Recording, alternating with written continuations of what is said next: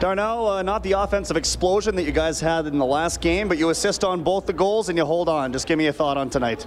Yeah, it was better. We didn't give up 50 shots. That's a step in the right direction. But it's been, it was a good, solid, hard-fought game on our part, and there's a lot of good things we can look back on. And a great performance once again by Mikko Koskinen. What does it mean to you, especially as a defender, to have him backstop in the way he is? Yeah, both of our goalies have been unbelievable so far. Mikko's been great, especially over these last 2 games. You could trust even when they get a little break there in the back end. Tough road test against Winnipeg on Sunday. How do you keep this rolling into a tough barn like that? Yeah, we just stay consistent with the way we've been preparing for games, the way we've been, starting games and playing throughout. So just got to stick to the same game plan, same recipe that's got us to this point, and hopefully it continues to work. Thanks, Darnell. Thank you. Guys?